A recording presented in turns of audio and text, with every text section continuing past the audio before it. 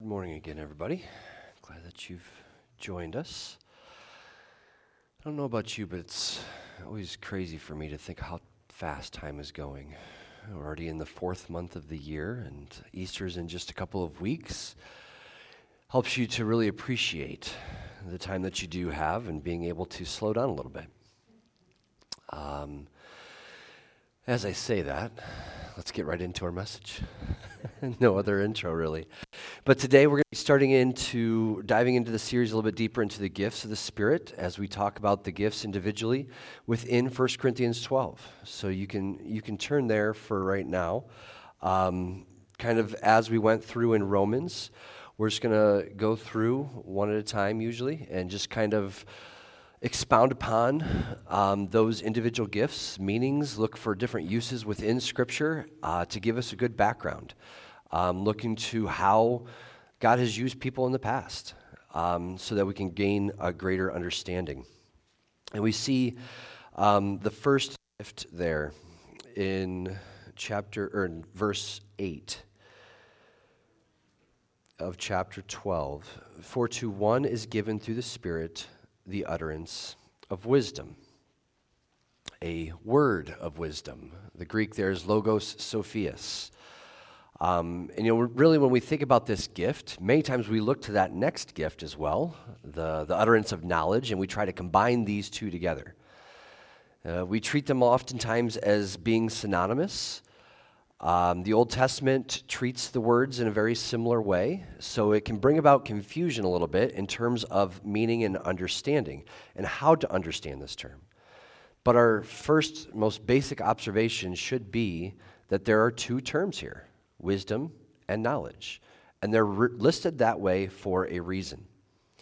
When we think about these two words, we have to recognize the differences and the fact that we understand that there's differences. We recognize it when we see it many times. We may not be able to explain it, but I'm sure that you've all met somebody that's really smart, but at the same time really dumb, or they do really dumb things.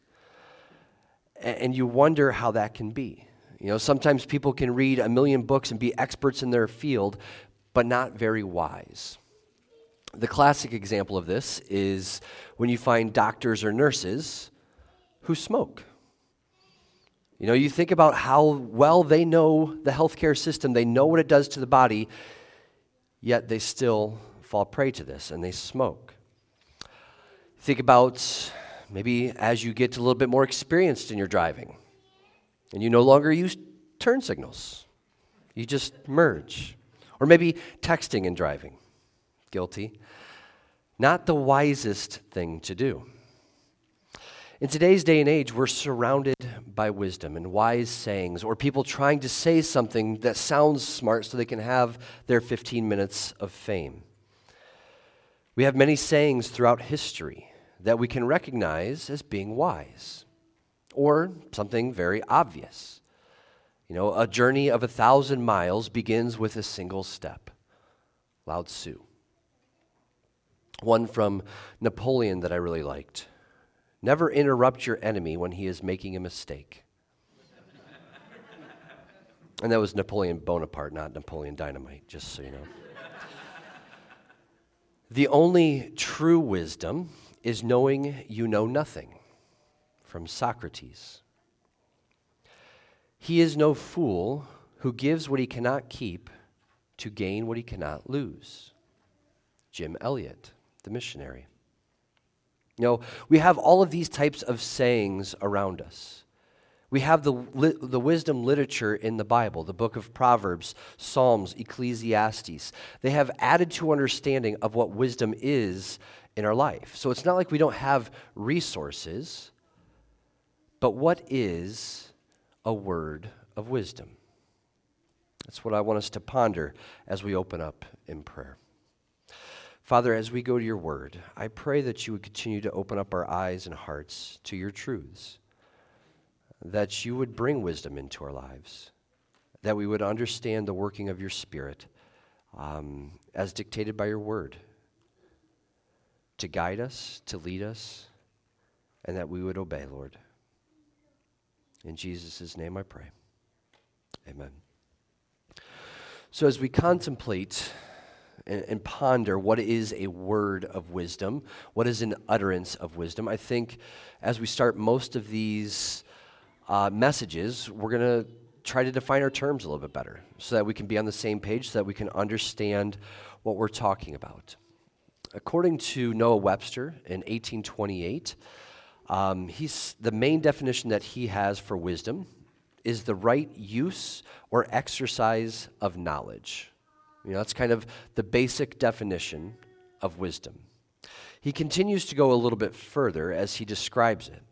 He says, it is the choice of laudable ends and the best means to accomplish them. If wisdom is to be considered faculty of the mind, it is the faculty of discerning or judging what is most just, proper, and useful. If it is considered an acquirement, it is the knowledge of use of what is best, most just, proper, and most conducive to prosperity or happiness. He finds examples and describes it in Scripture as it is human learning in a deep and extensive way, using knowledge. In theology, it is good religion, godliness, piety, and the knowledge and fear of God, and sincere and uniform obedience to his commands. So our basic definition, again, we understand knowledge is about accumulating facts. Wisdom is the proper use of those facts. So we'll talk a bit about that a little bit more next week when we get into the word of knowledge. But as we have this working definition of it, let's try to understand and unpack this a little bit deeper when it comes to our faith. First of all, wisdom is central to the nature of God, and we need to understand that. There are over 200 uses of the word wisdom in the Bible. Many of the verses that deal with wisdom talk about God, and it shows us in Scripture how God uses wisdom. In Proverbs 3, verse 9, it says, "The Lord by wisdom founded the earth. By understanding he established the heavens." So we see creation being formed through his wisdom. In Psalm 104, it speaks more to the creation as he says, "O Lord, how manifold are your works. In wisdom have you made them all. The earth is full of your creatures." So it is in wisdom that he has created all things. We find many verses in the Bible that compare the wisdom of man to the wisdom of God and shows how the wisdom of man does not compare, how it doesn't hold up. We have to understand how wisdom is inherent in God. That needs to be the basic understanding that we have as we approach this. Any human wisdom that we find is only possible because of the divine wisdom that's present within creation or given by the Father. This is why in the book of Proverbs, both wisdom and knowledge begin with what? The fear of the Lord. We understand that's where it begins. There's this holy reverence when it comes to God that we have to acknowledge. Otherwise, it's just our earthly reasoning that takes over and masks as wisdom. But it misses that key component of God. This is the contrast that could be seen throughout history with your sophists in the Greek culture, for instance, your Socrateses, your Platos. They would use human reason to try to define things, to try to become the wisest among the world at that time. Within the Greeks, the mentality was that the humans could become great because of the wisdom that they possessed, because of their intellectual thinking. They could become like gods. Whereas within the Hebrew culture and their societies, the strength of their wisdom was based on the reverence of God, the acknowledgement that he exists and that he is the creator. That was the important starting point that they would have in terms of their understanding of wisdom. Within the Old Testament culture, there was this development of the mind, which expanded the knowledge to add in the purpose of life. So you had the intellectual aspects of it, but then you added in the moral component, where you were living out to those values, to those morals that were set by God, that were given through the Ten Commandments, that was written down through the law. That was their basis of wisdom. And they understood that that was a gift from God. And throughout Scripture, you see the contrast between the wise and the foolish people. Those who followed God's ways, those who didn't. Those who were God-fearing, those who were scoffers. Those who are in Christ, those who are not. So we look at this, how a word of wisdom is the first gift mentioned by Paul. And as we approach the spiritual gifts in this way, we want to find a consistent way of how we're dealing with Scripture. To understand, to truly understand how all things are coming from the Father. He is the starting point. He is the beginning. That's where we must start our basis. That's where we have to firmly be rooted. I saw a wonderful quote from Tozer this week relating to the gifts as well as time, possessions, opportunities, and relating it in a way to the parable of the talents as I saw it. And he says this, he says, "To each of us, God has issued a certain store as it has pleased him, to one more, to another less. And since God owes us nothing, anything he gives us may be put down to his unearned generosity. The man with a smaller store dare not complain against God for having given him less than his neighbor received. God's gifts are not debts which he pays us, but gratuities bestowed out of pure mercy. One thing taught large in Scripture is that while God gives us his gifts freely, he will require a strict accounting of them at the end of the road. Each man is personally responsible for his store, be it large or small, and will be required to explain his use of it before the judgment seat of Christ." As I read that this week, I thought of how am I using the wisdom that God has given me, let alone the other gifts, let alone the grace, the charis, the charismata of God. How am I using these things that he has given me to be a blessing to others, to advance his kingdom forward? How do we treat the grace that's given to us? As we're going through this understanding, I want to look at some different passages in Scripture. The first few I'm going to have up on the screen. You don't have to flip there, you can. But it's just going to be some high points within some of the Scriptures to go through to see how wisdom is used. The first instance is in Exodus chapter 28, verse 3, where it says, "You shall speak to all the skillful, whom I have filled with the spirit of skill, and they make Aaron's garments to consecrate him for my priesthood." That term skill can also be translated as wisdom or wise. So we see how the spirit of wisdom is given to these people to make the things for Aaron. In the same line, in Deuteronomy 34, verse 9, it says, "And Joshua the son of Nun was full of the spirit of wisdom, for Moses had laid his hands on him." See, God had blessed certain people with wisdom. And even the nation of Israel, they were blessed as a nation. They were given wisdom in terms of the Ten Commandments. In Deuteronomy chapter 4, Moses is telling the people to keep the statutes, to keep the laws, to keep the Ten Commandments that were given to them. And it says, "Keep them and do them, for that will be your wisdom and your understanding in the sight of the peoples, who when they hear all these statutes will say, 'Surely this great nation is a wise and understanding people.'" So we see a very key component to how the Israelites were to live. It wasn't just knowledge, but wisdom. Their wisdom was predicated on them doing the knowledge, doing the Ten Commandments, obeying the Word of God. That's not an idea that was new to this stage with Moses. It goes back to the time of Abraham as well in Genesis 12, the calling of Abraham. It says, "Now the Lord said to Abraham, 'Go from your country and your kindred and your father's house to the land I will show you. And I will make of you a great nation, and I will bless you and make your name great, so that you will be a blessing.'" God has been intimately involved in humanity, and he shares wisdom with some so that they will be a blessing to others, so that they will share God's wisdom. God is the source.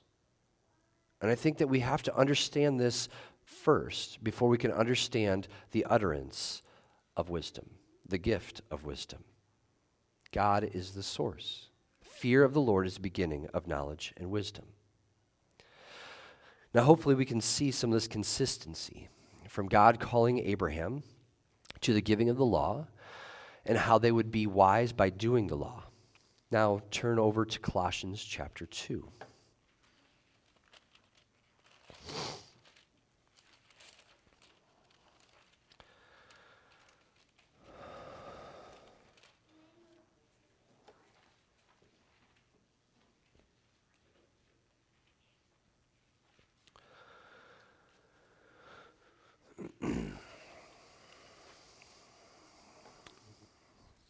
We read the first 5 verses of Colossians chapter 2. For I want you to know how great a struggle I have for you, and for those at Laodicea, and for all who have not seen me face to face, that their hearts may be encouraged, being knit together in love, to reach all the riches and of full assurance of understanding, and the knowledge of God's mystery, which is Christ, in whom are hidden all the treasures of wisdom and knowledge. I say this in order that no one may delude you with plausible arguments. For though I am absent in body, yet I am with you in spirit, rejoicing to see your good order and the firmness of your faith in Christ. So within that passage, where is the treasure of wisdom? Where is it hidden? In Christ. Where are we as believers? Through the blood of Christ shed on the cross to pay for our sins, we are justified, and in him we bear his righteousness. He has given us the Spirit of God to teach us all truth. That would be knowledge. He then empowers us to act upon that truth. That would be wisdom. So we get to then the understanding of sharing a word of wisdom. Where must it come from? God, not ourselves. Now, can wisdom be found in the natural realm? Sure. But its roots must be found in God, the creator of heaven and earth. What do I mean by that? Let's break that down a little bit. So let's say you're outside, you're taking a walk, and you look up and the clouds are getting a little bit darker. And then you hear some rumblings. Knowledge might tell you that the certain type of clouds. Knowledge might tell you the sound you're hearing is thunder. Wisdom might tell you need to find some shelter because a storm's coming along. Now you can base that wisdom off of past experiences. What you've experienced in the past, I know this to be true, this is my wisdom. You can absolutely do that. We do that all the time without even thinking about it. Think about the breath that you breathe. Where does it come from? How often are we thanking God for that breath? After every single one we take? I don't know about you, but if I run, I start breathing pretty fast.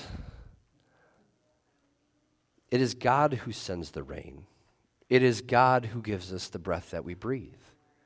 Many times we do take that for granted, but in a believer's heart and mind, we know the source of it. We might not always express that in each time. So when we think about wisdom and an utterance of wisdom, it's not going to be about your lucky numbers for the lottery coming up this week.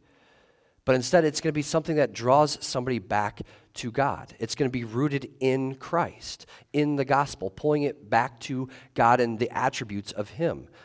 An utterance of wisdom helps to reveal more about God in a person's life, where they would be acting upon what they're hearing, different ways in which they need to be living, utilizing the knowledge that they have. Let's look at a couple of different examples. Go ahead and turn to 1 Kings chapter 3.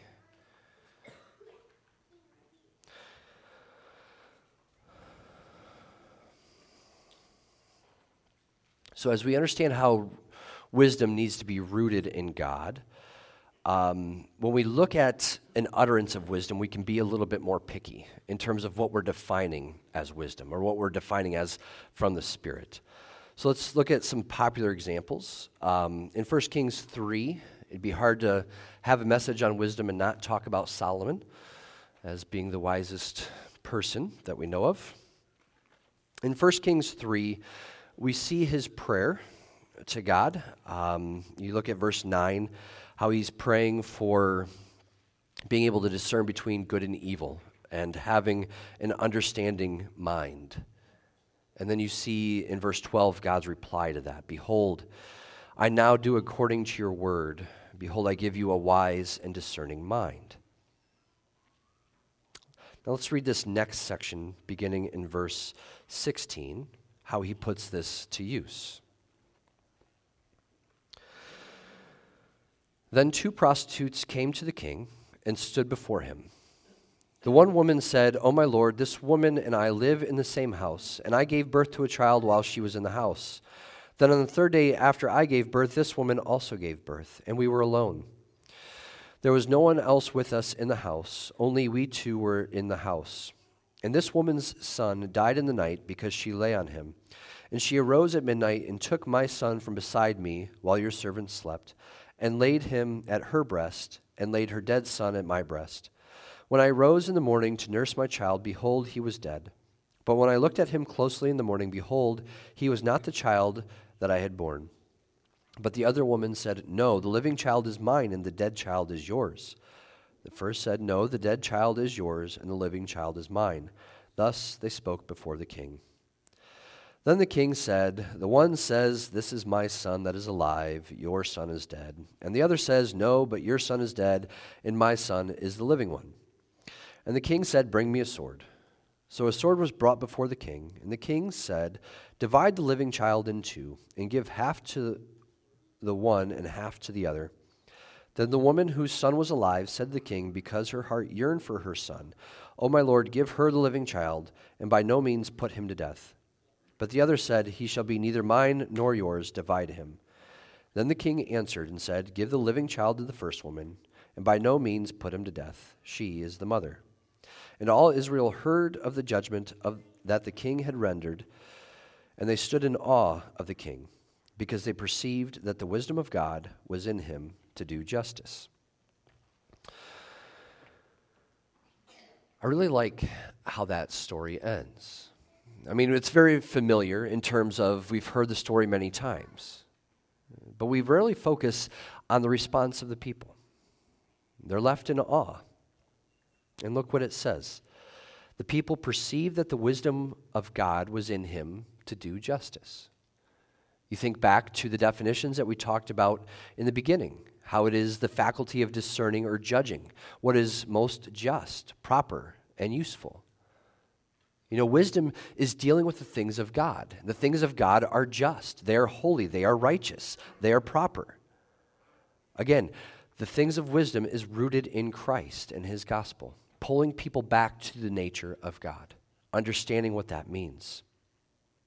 Let's look at a New Testament example. Turn to Luke chapter 20.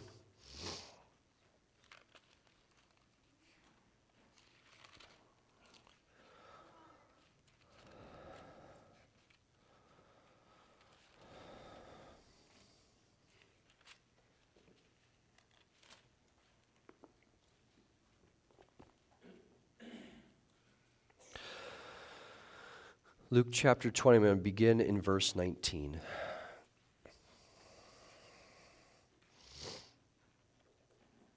The scribes and the chief priests sought to lay hands on him at that very hour, for they perceived that he had told this parable against them, but they feared the people. So they watched him, and they sent spies who pretended to be sincere, that they might catch him in something that he said, so as to deliver him up to the authorities and jurisdictions of the governor.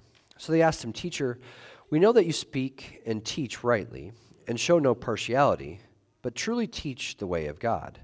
Is it lawful for us to give tribute to Caesar or not?" But he perceived their craftiness and said to them, "Show me a denarius.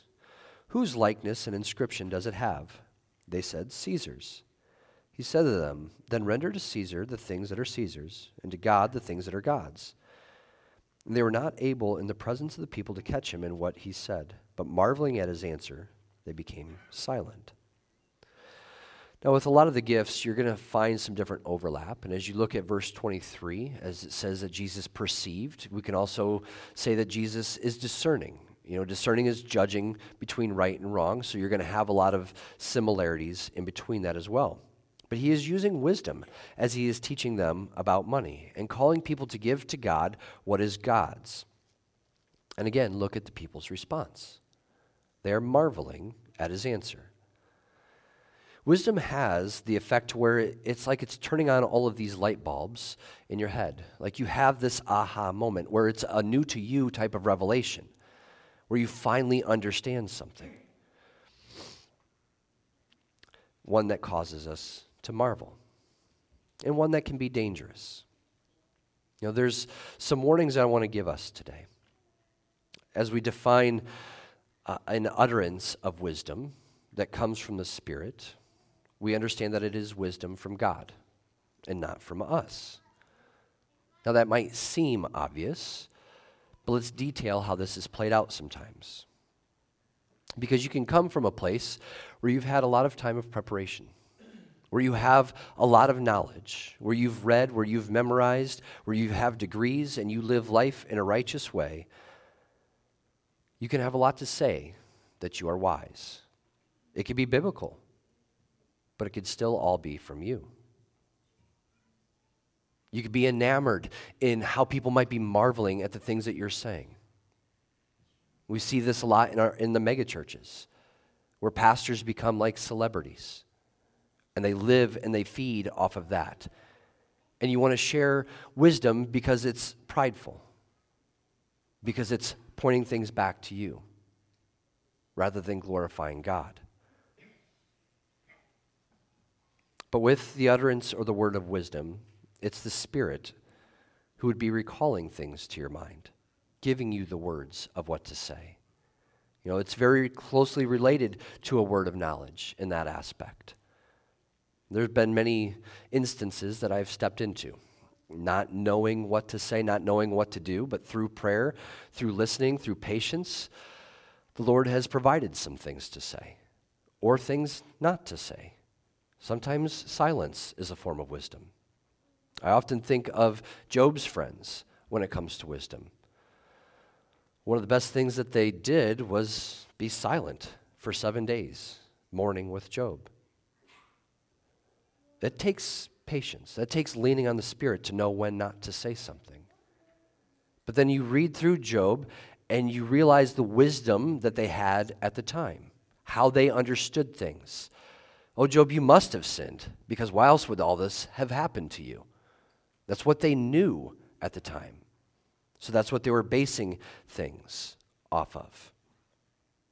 But when I go through different situations, let's say it's counseling marriages. As I have counseled many marriages in the past, I can treat them very generally. Okay? This is the problem, this is the solution. This is the problem, this is the solution. Make it a one-size-fits-all type of thing. And it could work in some situations. But that's, again, more towards psychology. That's more towards my understanding of human nature. That's more towards my understanding of the individuals. And not necessarily a word of wisdom from God, from the Spirit, where I'm then relying on my own power. The same can be in any sermon that you see. Pastors are designed and trained to speak in ways to convince people. And it could be for show. It could be just to get through something. Or a pastor could be used by God in strong ways to relate truths of the gospel, to push us outside of our own self, whatever position our self is in at that time, to grow closer to the Father. We could be used as a vessel, just like any of us can be used as a vessel with any type of gift. Remember, this isn't an exhaustive list found in Romans 12 or 1 Corinthians 12. A word of wisdom guides people into action, where they will see how the Spirit is calling them to the Father. And again, another word of warning. And I want to mention this most weeks as we go through this. You want to memorize 1 John 4:1, understanding what that says. I don't know if I have this one on there or not. I think it's the other ones. But it says, "Beloved, do not believe every spirit, but test the spirits to see whether they are from God. For many false prophets have gone into the world. By this you will know the Spirit of God. Every spirit that confesses Jesus Christ has come in the flesh is from God, and every spirit that does not confess Jesus is not from God." The Spirit is not going to cause a person to stumble or speak against the Word of God. The truth can be a stumbling block for people because of our own stubbornness, because of our own pride, because of them resisting. The Spirit will always speak that truth. And as we think of wisdom, it's a given, I think, for us sitting in the church that we accept the wisdom of God. As we talked about last week, there might be some differences in some of our understandings, but for the most part, I would say that we recognize the wisdom of God when we hear it. However, the world around us will not. And those influences will try to get us to reject his wisdom. In this account of Stephen, wrong one. In the account of Stephen in Acts 6, verses 8 through 10, "And Stephen, full of grace and power, was doing great wonders and signs among the people. Then some of those who belonged to the synagogue of the freedmen, as it is called, and the Cyrenians, and of the Alexandrians, and those from Cilicia and Asia, rose up and disputed with Stephen.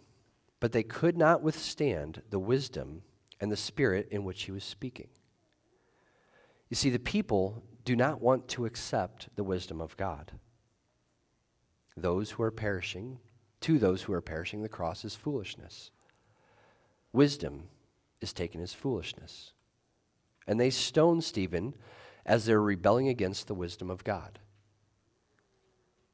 So perhaps this is a warning of be careful what you pray for in terms of understanding the wisdom. Because the world, even maybe some of those who claim to follow God, if you brush up against their worldviews and how they're living their life, won't like it. They will reject it because they are rejecting God. So we need to be careful, or not be careful, we need to be ready for the persecution that is going to be coming our way as we are living in the truth. And also recognize those own moments of stubbornness that we might still have. But Paul is frequently praying for people to receive wisdom. In Ephesians 1, 16 and 17, he says, "I do not cease to give thanks for you, remembering you in my prayers, that the God of our Lord Jesus Christ, the Father of glory, may give you the spirit of wisdom and of revelation in the knowledge of him." And then in Colossians 1:9, "And so from the day we have heard, we have not ceased to pray for you, asking that you may be filled with the knowledge of his will in all spiritual wisdom and understanding." This is the heart and the prayer from Paul to the church, to be living in the wisdom of God. And as you reflect on your own life, how are we living in the wisdom of God? Or are we living in our own wisdom? Are we depending on ourselves for how we're doing things? Oftentimes we might even tear ourselves down saying, "Well, I'm not smart or I'm not wise." The answer for that's James 1:5. "If any of you lacks wisdom, let him ask God, who gives graciously to all without reproach, and it will be given to him." So we don't have any excuse. Seek the wisdom from God. Be in the Word. We don't have an excuse to not be walking as Christians in the Spirit. If we have an issue with it, then we're probably walking in our own vain pursuits. As with all of the gifts, when we think about this word of wisdom, I think that's going to be found in prayer as we're walking with the Lord, where the Spirit will give us the words to say, and he will give you the boldness to take those next steps in your faith, to live in the righteousness of Christ. I can't just come up here and share this is the absolute formula for how to do an utterance of wisdom or a gift of healing or a thing of knowledge, other than to say what I've already been saying this whole time. It's dependent upon your walk with the Spirit, dependent upon your relationship with Him, where you're going to be following the Spirit's prompting and putting things into practice. Just like last August when we talked about evangelism. We can know 50 different ways to evangelize, but never do it. That's knowledge. When we think about our faith, it's just like exercise. We need to exercise our bodies to be stronger. We need to exercise our faith to grow deeper, to become stronger in our faith. It's the same type of principle. But all of that has to be rooted in God and nothing else. So this morning, I pray that the Lord would give you a word of wisdom to share with somebody this week, that you would have those opportunities to live out your faith, to be the blessing that God calls us to be, to share the grace that we have been given, whether that's sharing the gospel message, whether that's speaking into somebody's life where you've been praying for them, knowing that they're struggling with certain sins. I pray that God can give you the words to say, that the Spirit can prompt in your heart to help a brother or sister in Christ in that way, to build up the body, to encourage them, for that is the purpose of these gifts. Let's pray. Father, as we continue in this series, I thank you for how you continue to draw us closer to you each and every day. Lord, I ask that you would bring understanding to our hearts and minds, that as we look at these examples in Scripture, that we can see how your grace moves through your people. And it moves in wondrous and marveling ways. Lord, I pray that as people see us, they see you, and that they would be marveling at you, that we would be bold to stand up for your truth, that we would be bold to stand up for your name. For it is at your name that every knee shall bow. Lord, I pray for the hearts of those around us that don't know you. I pray that you would prepare them today, that you would continue to give us opportunities, and that we would have the eyes to see them, Lord, and we would jump on those because of our walk being so fervent with you. Lord, continue to draw us closer. Draw us into your wisdom, into your truth, so that it just becomes a part of who we are, so that we can be your mouthpiece to a lost and hurting world. In your name I pray.